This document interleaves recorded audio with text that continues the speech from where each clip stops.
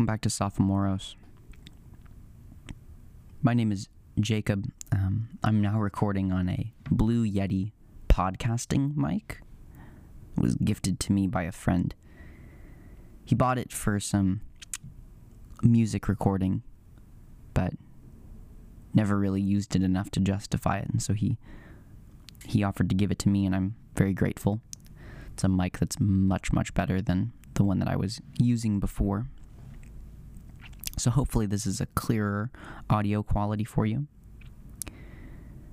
I wanted to share with you something that a student shared with me recently that I'm not really sure what to do with, but it piqued my attention. We were having a conversation, and in the middle of the conversation, I paused him after I heard him say this. And I felt like I needed to write it down because it was so profound. He said, quote, "The fact that I don't know my dad means I don't know myself as well." I'll read that again. "The fact that I don't know my dad means I don't know myself as well."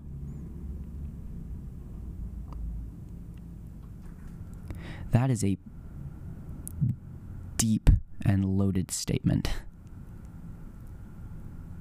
I was thinking about what it means to know our parents.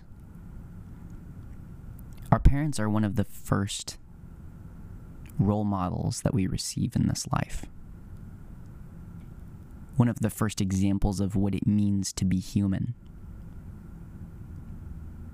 We learn patterns of behavior, responses to culture, responses to ourselves and to others by watching our parents.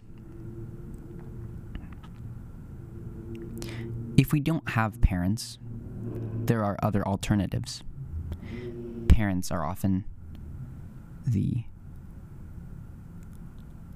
default of our learning process. However, that role can be filled by someone that does not share our DNA. But in the same sense, when we're growing up and learning, we look for parents. And many of us don't have to look far because we've been given them by nature of our family dynamic. A select few of us have to look in extra places to find what it means to be human, to find a role model or an example.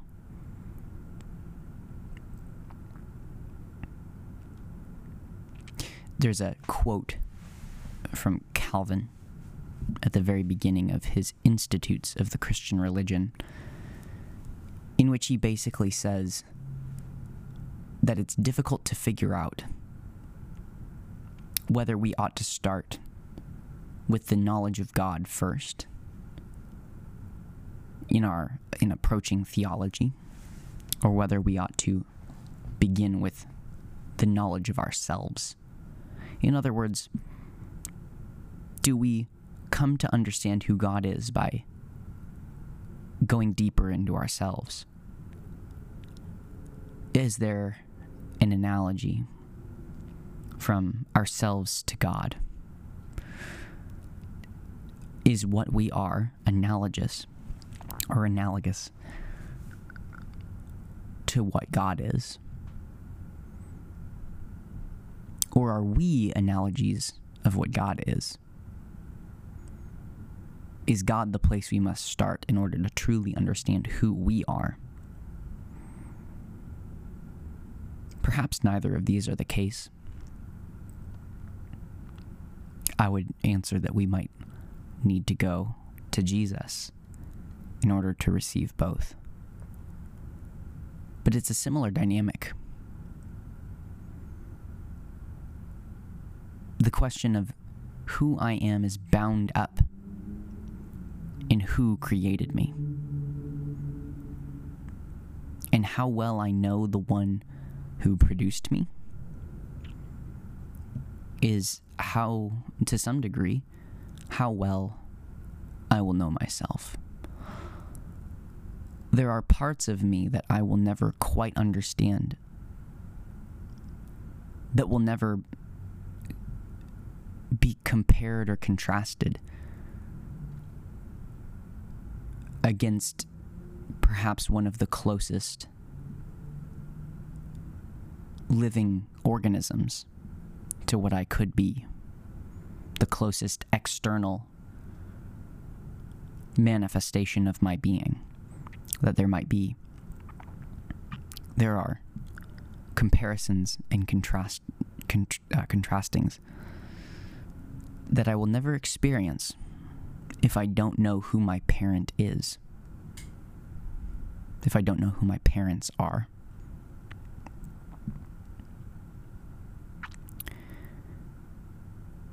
I think that we see this come to life in the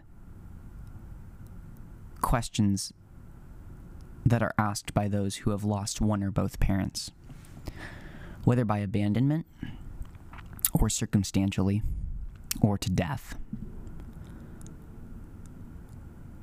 Folks who do not grow up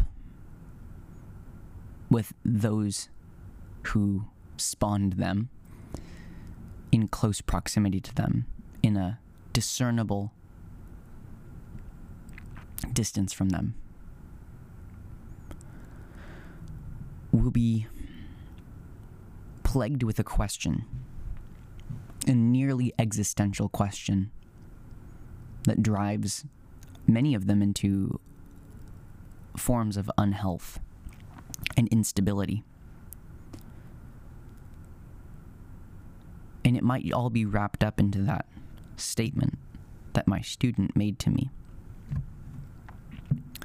The fact that I don't know my dad means I don't know myself as well.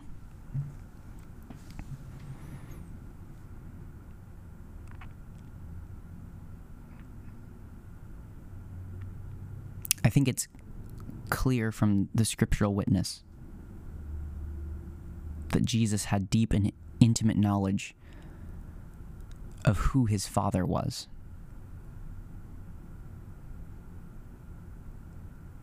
And this is a social approach. This is reading human relations into the triunity of God, which is oftentimes condemned. So let's approach it strictly from the incarnation. The fact that Jesus of Nazareth understood himself to be in a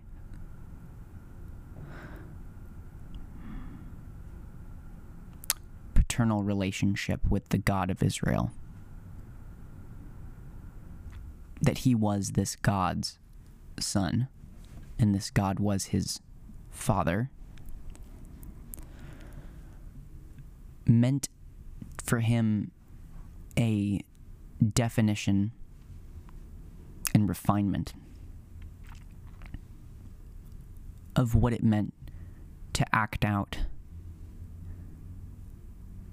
his father's posterity. To some degree, we all carry on the legacy of our parents, of our fathers and our mothers, or at least we respond to that legacy. And where we do not know that legacy, we walk in confusion. There's some stunting in the possibility of our response. It's meant that many children who have been adopted into new families, once they find out that they're adopted, go on quests to find at least pieces of the culture that their parents belonged to. Which is funny, Because in most cases, the culture that really raised them is the culture of their adopted family, which might be an incredibly different culture.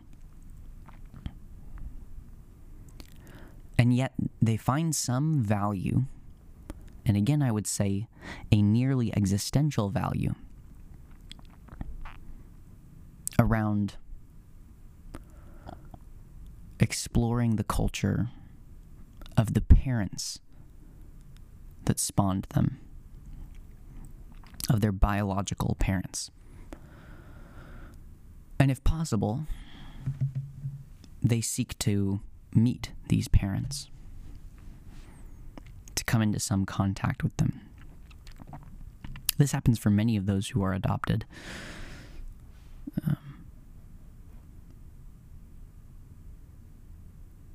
So yeah, I just wanted to think about that for a little bit. That statement felt so sharp. I wonder what this has to do, or if this has to do, with the command to honor our father and our mother. The question raised of why we ought to honor specifically this father and this mother of ours is one that could be answered in a litany of ways, and perhaps this is one of those many reasons that we might need to follow, to honor, to respect, to revere our father and our mother.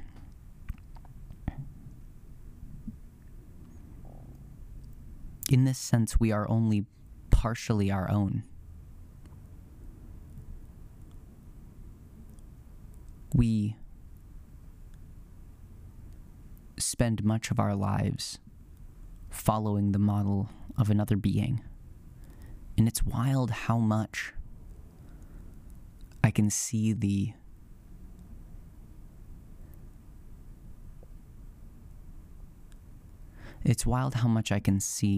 imprint of the parents on the students that I'm around, that I get to spend my time with.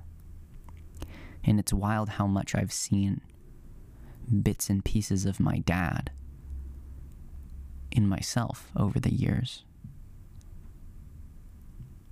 Perhaps the reason that knowing our father is important, or our mother is important to knowing who we are, is because so much of us belongs to them, comes from them, is shaped by them, at a point in our lives when we couldn't even discern that it's not them, or that it's not us.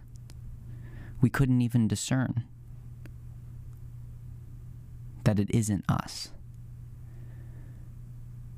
that we aren't the ones making the decisions, that we are, to some degree, being painted on.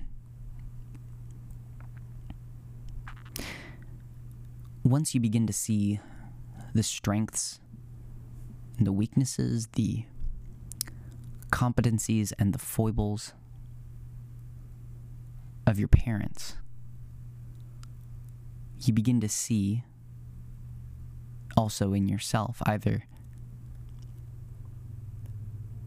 an adoption of those same foibles, strengths, weaknesses, or a sometimes equally unhealthy rejection of these things in a desperate attempt for self-actualization, for being unique.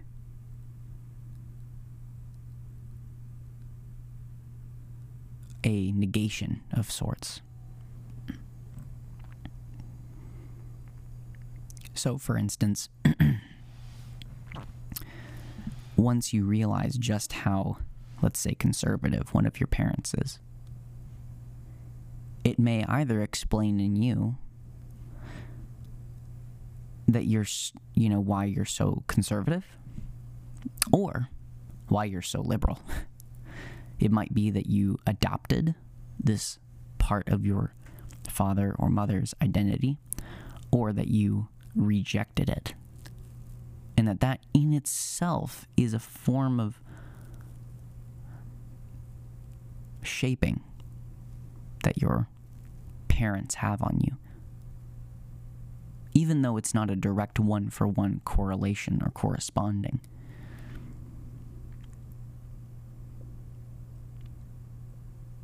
Our parents are a mirror into our own frailty. The fact that so much of us comes from someone that is not us shows us that we are not self-made. That indeed no man is an island.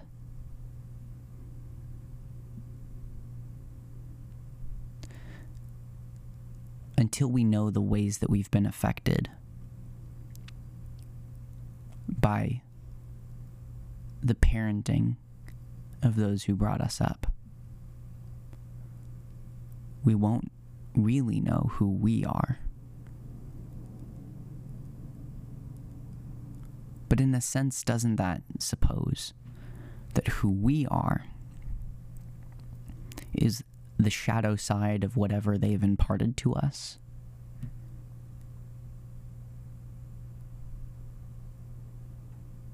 Perhaps it's more that once we know and can recognize the ways in which we are like them, we come to appreciate who they are and who we've become because of them.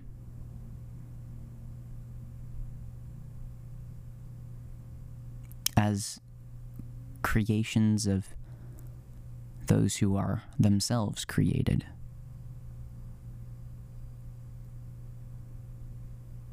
And they themselves have parents, their parents have parents. So this lineage of shaping goes back all the way to the beginning.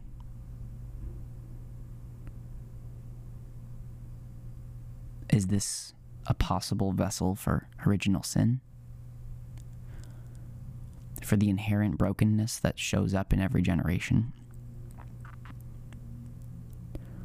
Maybe so. I'm not sure where I was going with this, so forgive the ranting and raving. And if you still have them around, maybe go see your parents. As always, may Christ be exalted.